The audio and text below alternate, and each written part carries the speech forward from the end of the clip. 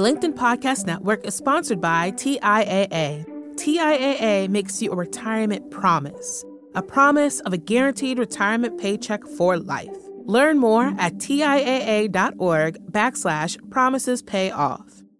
LinkedIn presents. What advice do you have about how to build that expertise and not feel like a fraud and still be able to make a living?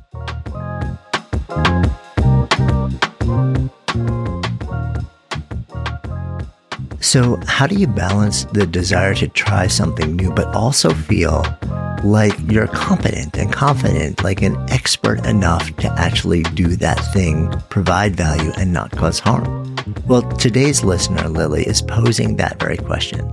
Like so many of us, she's completely burnt out from her time as a teacher during the pandemic and is searching for something new to take on. And she shares the experience of becoming truly an expert in her field, really skilled at what she does. In this case, it's teaching Latin, but not fully accepting of her own expertise until it was actually externally recognized. She shares that she's craving something new to sink her teeth into, especially as a maven, but also wants to feel like enough of an expert to market herself confidently and not feel like she's someone she's not.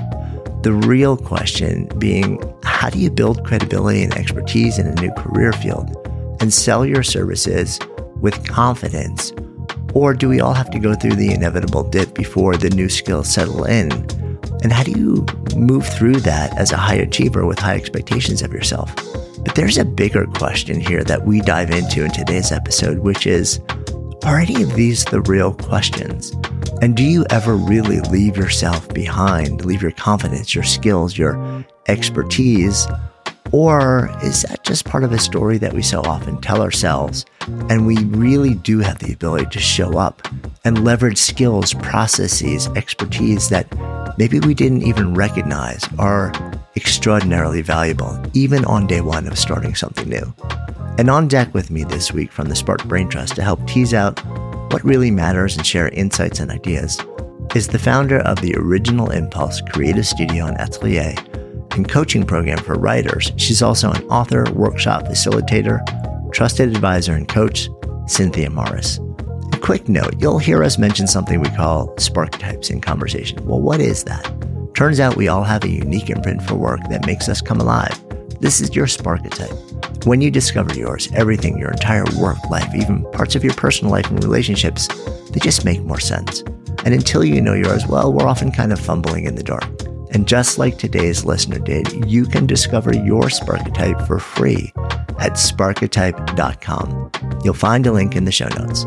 Now, on to Lily's story in question. I'm Jonathan Fields, and this is Sparked.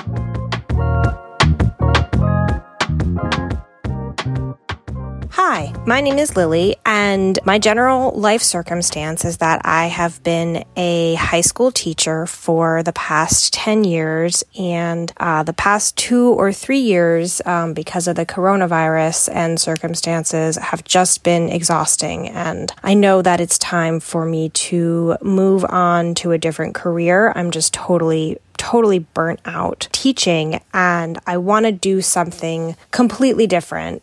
Just really start fresh. My Spark type profile is advisor and maven. And when I originally took the test, it came out with like advisor being a little bit stronger than maven, but they're really kind of tied for how important those two archetypes are for my work style. And teaching has been great, playing to both those things. Being able to, advise and guide my students' growth is fantastic. And also, I'm really an expert in my subject matter, and I've become an expert also in teaching methodologies. So that's really played to both those proclivities. So my specific question is just thinking about myself more as a maven than as an advisor. I'm wanting to move to an entirely new field and really just try something completely different. But I'm lacking the confidence that I want to have as a maven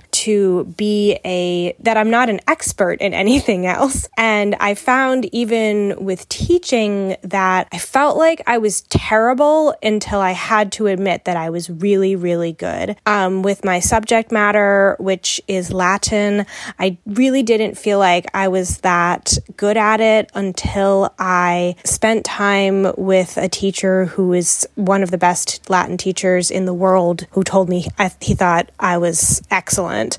And until then, I didn't believe I was any good. So it's like that maven that I want to know that I'm an expert in something. So I guess my question specifically is, being a maven, wanting to have a really high level of expertise before I sell my services, what advice do you have about how to build that expertise and not feel like a fraud and still be able to make a living as I'm building the expertise in a new area, in a new career? Thanks so much. The LinkedIn Podcast Network is sponsored by TIAA. In the last 100 years, we've seen financial markets swing, new currencies come and go, decades of savings lost in days, all showing that a retirement plan without a guarantee, quite simply, isn't enough. So more than a retirement plan, TIAA makes you a retirement promise. A promise of a guaranteed retirement paycheck for life. A promise that pays off. Learn more at TIAA.org/promisespayoff. Hi, I'm Tomer Cohen, LinkedIn's Chief Product Officer. On my podcast, Building One, we dive deep into what it takes to build great products.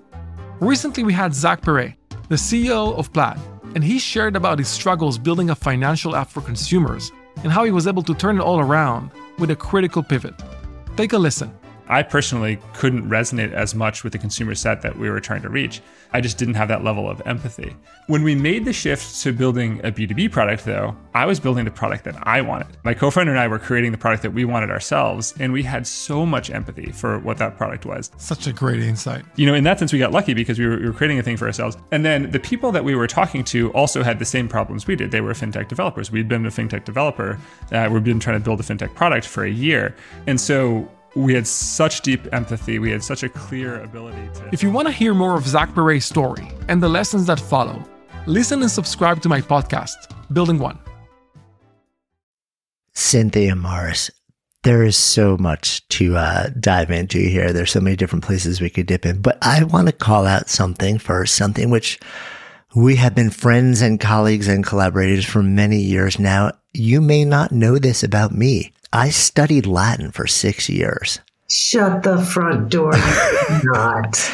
And at the end of those 6 years, could not read, write, or speak a word of it. Oh, humility. I was told it would help me as a writer. I was told it would help me if I was, and eventually, I had a career as a lawyer in a very past life, did nothing for me there. It might have been because, and it's funny because I'm hearing Lily share how passionate she is for it and how skilled and accomplished she sounds like she has been as a teacher of it. And I was just thinking to myself, I'm like, I wish I would have had her. Like, I wonder if I would have actually been walking around now in the mid years of my life, still interested in being able to actually, look at things and see Latin and tell my daughter, do you know what that says?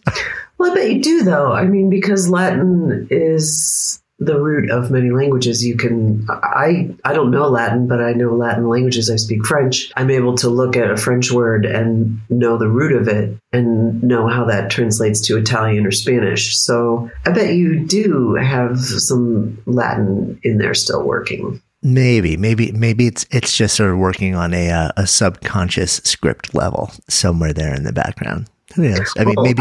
I'm super curious about Lily, what makes a good Latin teacher? And when that person told her you're a really skilled Latin teacher, my thought was, how do you extract those skills out?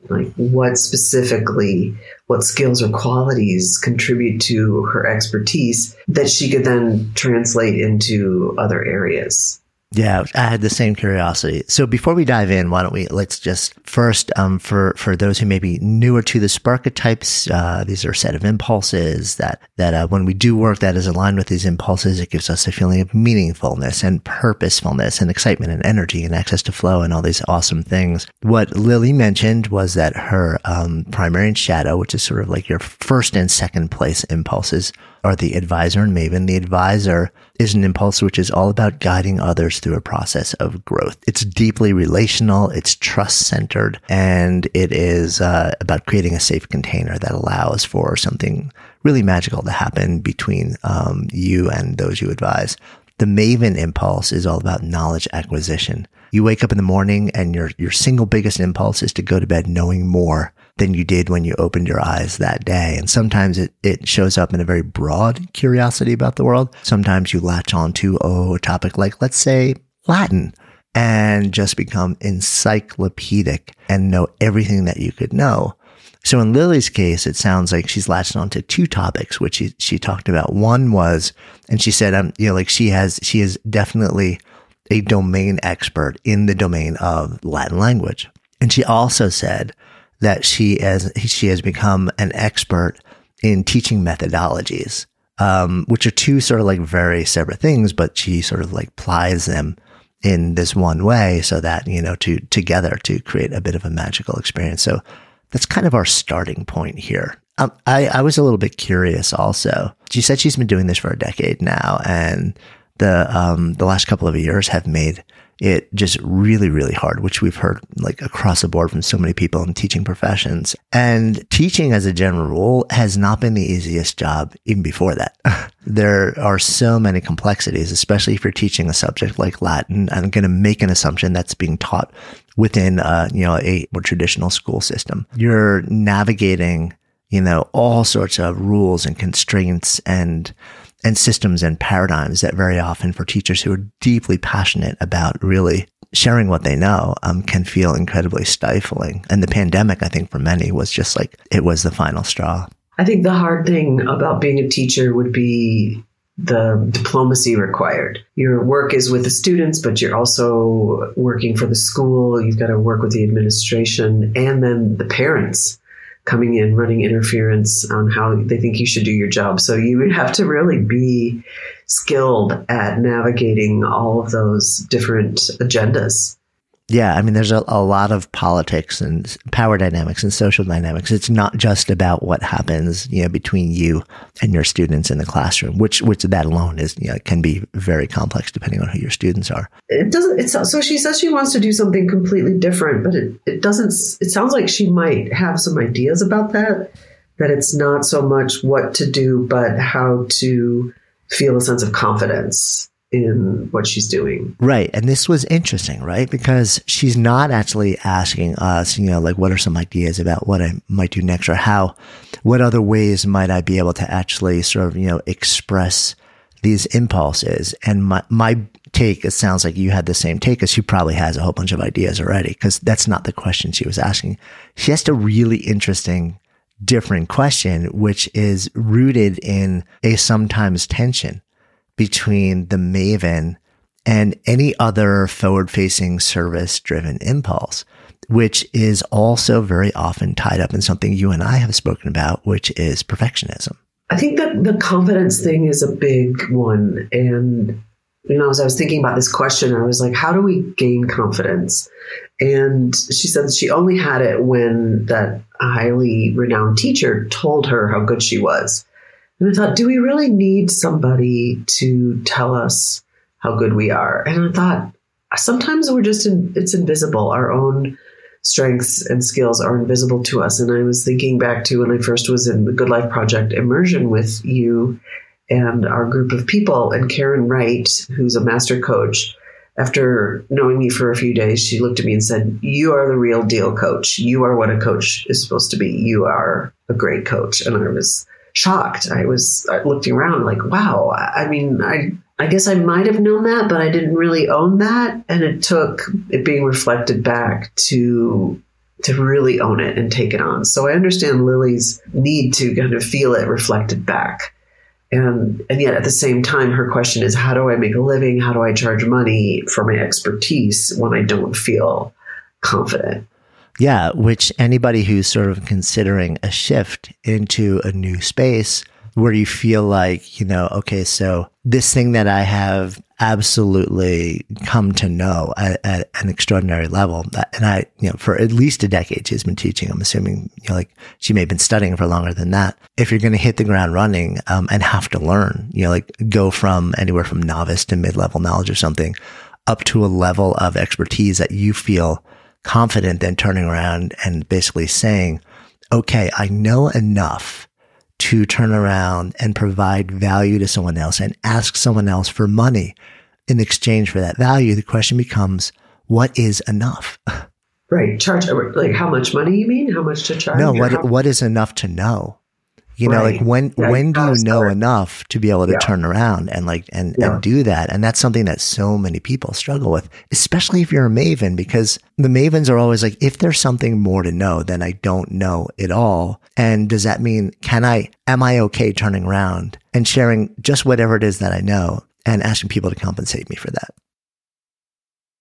Well, generally I don't know what she's thinking of delivering or how, but generally there's a period where you're testing your ideas. Like say you're doing a newsletter, like James Clear, he just started publishing a newsletter and people just piled on and joined in, and his ideas were validated by just trying it.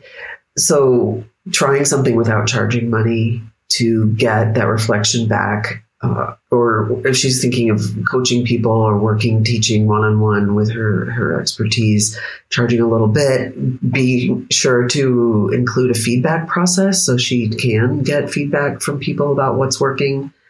I would really do on paper, if I were Lily, I would just write down the skills and qualities that she's using when she's doing work she loves. So when she did love the teaching, what was lighting her up? What specifically was she doing? What specifically did that teacher say she was good at? Really putting it on paper so she can see it and start to claim it before she even steps out. I think that's a big step in taking on some confidence, is just, all right, I'm just going to accept that I'm good at something. And she does know she's good, because she said two things. She said, I'm an expert in teaching Latin and in these teaching methodologies. And then later said, I'm not an expert. So you really have to stake a claim for yourself. You do know some things. And even if you're stepping outside of your field of expertise, you know something about how to do things.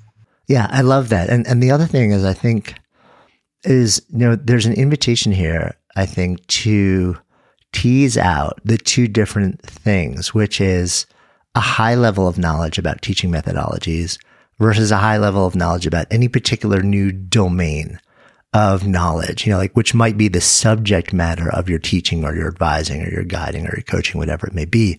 So if she steps out into something new where the subject matter that she'll be focusing around and, building service around is newer to her, I get that. It takes time, and the maven impulse for her is just going to devour everything she can to get up to speed on that subject matter. But what she's not leaving behind is her expertise in process. She has a decade of becoming, incredible at teaching methodologies, at sharing, at, awakening insight, at guiding people through a process of growth. She's not going back to zero on that side. Yeah. So Lily can show up tomorrow in any new endeavor and know that she shows up as a bona fide expert in the ability to actually, on the process side. And sure, it may take some time to actually, get up to speed on the subject matter if it's something newer to her. But she's not showing up green, on every level. She's showing up as a true expert on the process side. There is so much value. I mean, I don't know how you feel about this, but I think back about the teachers and the mentors and the guides who have affected me most in my life. And it's almost always been how they crafted a process of inquiry and safety and trust. It almost didn't matter what the subject, I would sign up for a class for somebody where the process just absolutely lit me up, almost regardless of what the subject matter is. And I think that stepping into that can be a huge potential confidence builder. No matter how much, like learning there may need to be on the subject matter side, there's still tremendous value by being able to bring the process expertise to what she's doing. What you're nodding along. Tell me what are you thinking here?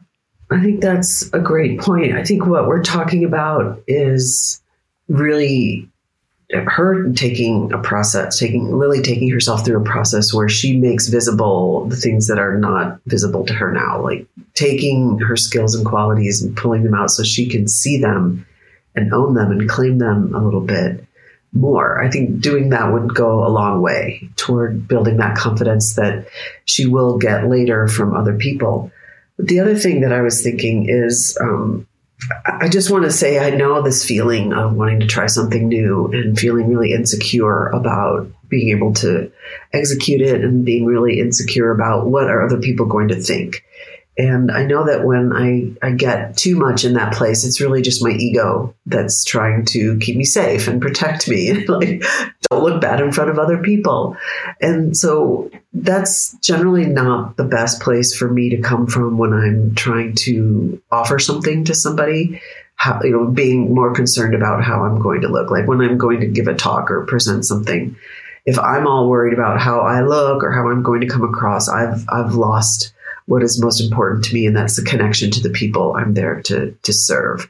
So the thing that I've learned to do when I get all caught up in, am I good enough or what will they think, is flipping it over to what do I want for them? As a result of my presence, as a result of what I'm here doing, what do I want for them? And that immediately lowers the bar around like having to perform or look a certain way. And it gets me more into the thing I'm offering and the people I'm serving. And maybe Lily could play with that a little bit more, really thinking more about what she wants for people and how she can bring her passion and commitment to knowledge to them. Yeah, I love that. And I think it's, it speaks to just us as human beings and what, the chatter that happens in all of our heads when we show up, feeling like we haven't, like this is new to us. And it's like the first time you step into a classroom and the first time you step on stage to give a talk. And maybe you've been talking for, like 20 years, but it's a new talk and a new topic.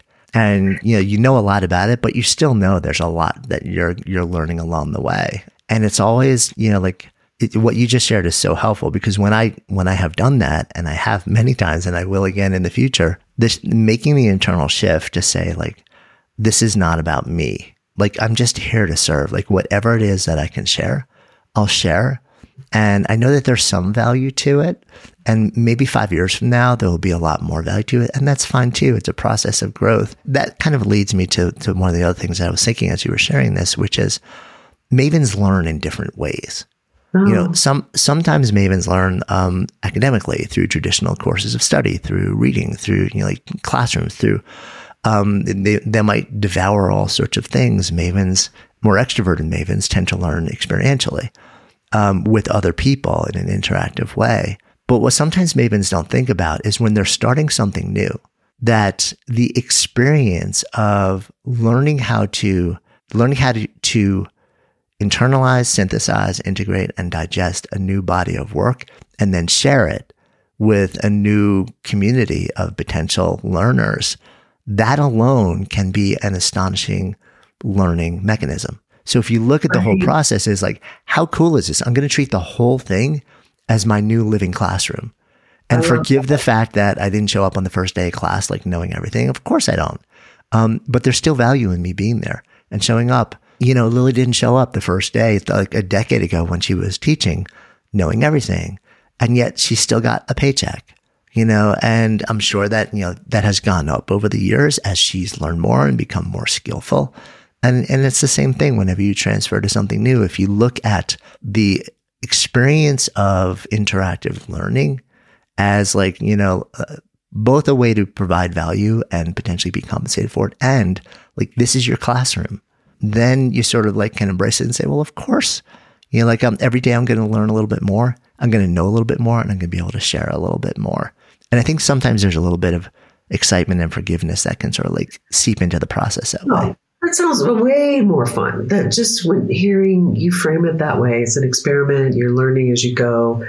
That just brought my energy way up. And I hope that happened for Lily too. It's like, oh, this can be fun. This isn't really like this gut wrenching proving field. It's a place where I get to do more of what I love. And it also puts the focus on the material and the process and not about her and whether she's good enough. But so she said something about the Maven. I wanted to circle back to you and see if this is true. So as I was listening to Lily's question, she said, I need to know I'm good at it. And I just challenged that in my mind. I'm like, do you really need to know? She said something about the Maven needing to feel like they are an expert. So is that baked into this archetype, that they do feel like it's a sense of pride, or what's that about? Yeah, I think it's not necessarily, it's not necessarily about the Maven itself. It's about the pairing, the Maven advisor pairing, or we see this in a Maven sage pairing also. If there's a very strong impulse to turn around and share what they know, and then there's a very human impulse to both want to present as being confident and competent and also do no harm along the way, then like the impulse to know and the impulse to share and the impulse to be confident and competent and also do no harm, those can sometimes interact in this interesting way where it'll lead somebody to say, well, I can't actually share this until I know everything that is knowable about it, because that is the only way that I'll be able to both provide legitimate value, feel confident and competent, and do no harm. And if we were talking about a neurosurgeon operating on a very complex case, okay, I get that. Yeah. Right. But for the vast majority of people and experiences, like the minute you step into a room, and of course, this is so true with Lily, just by what she shared, there is like value steps in with her. Even if the subject matter is newer to her, there's so much other value she brings to the experience. So part of it is, it's more, in my experience, about the pairing of the Maven impulse along with, and we see this a lot more with like the advisor or the sage, like something which is, part of it is really about sharing, and guiding people and building service around, that sort of like accumulation of knowledge. So part of it is a letting go and saying, you know what? I know different things in different ways. Some of them I'm truly expert at. Some of them I'm sort of like, I'm learning, I'm again, and no matter what, there's value in what I have to offer.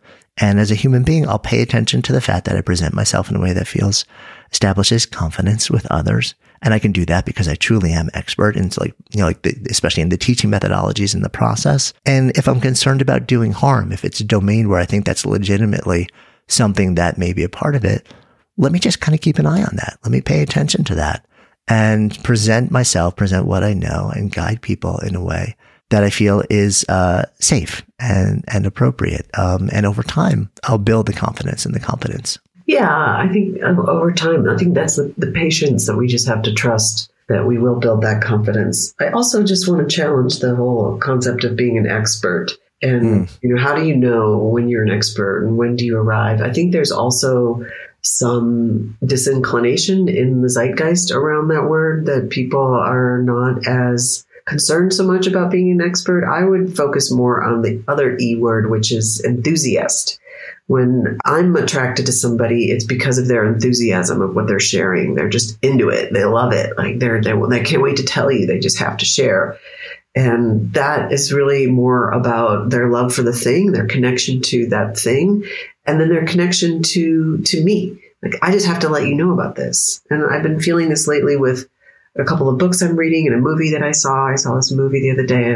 I love this movie. I can't wait to just tell people about it. It's a little weird. I don't know if they'll like it, but all I can do is share why I like it and what I got from it. And then if they want that same kind of thing, they can watch it. Because I did feel a little insecure. I'm like, it's kind of a weird movie. I don't know. They'll be bored. But I can only share my enthusiasm for it, and they can pick it up or not.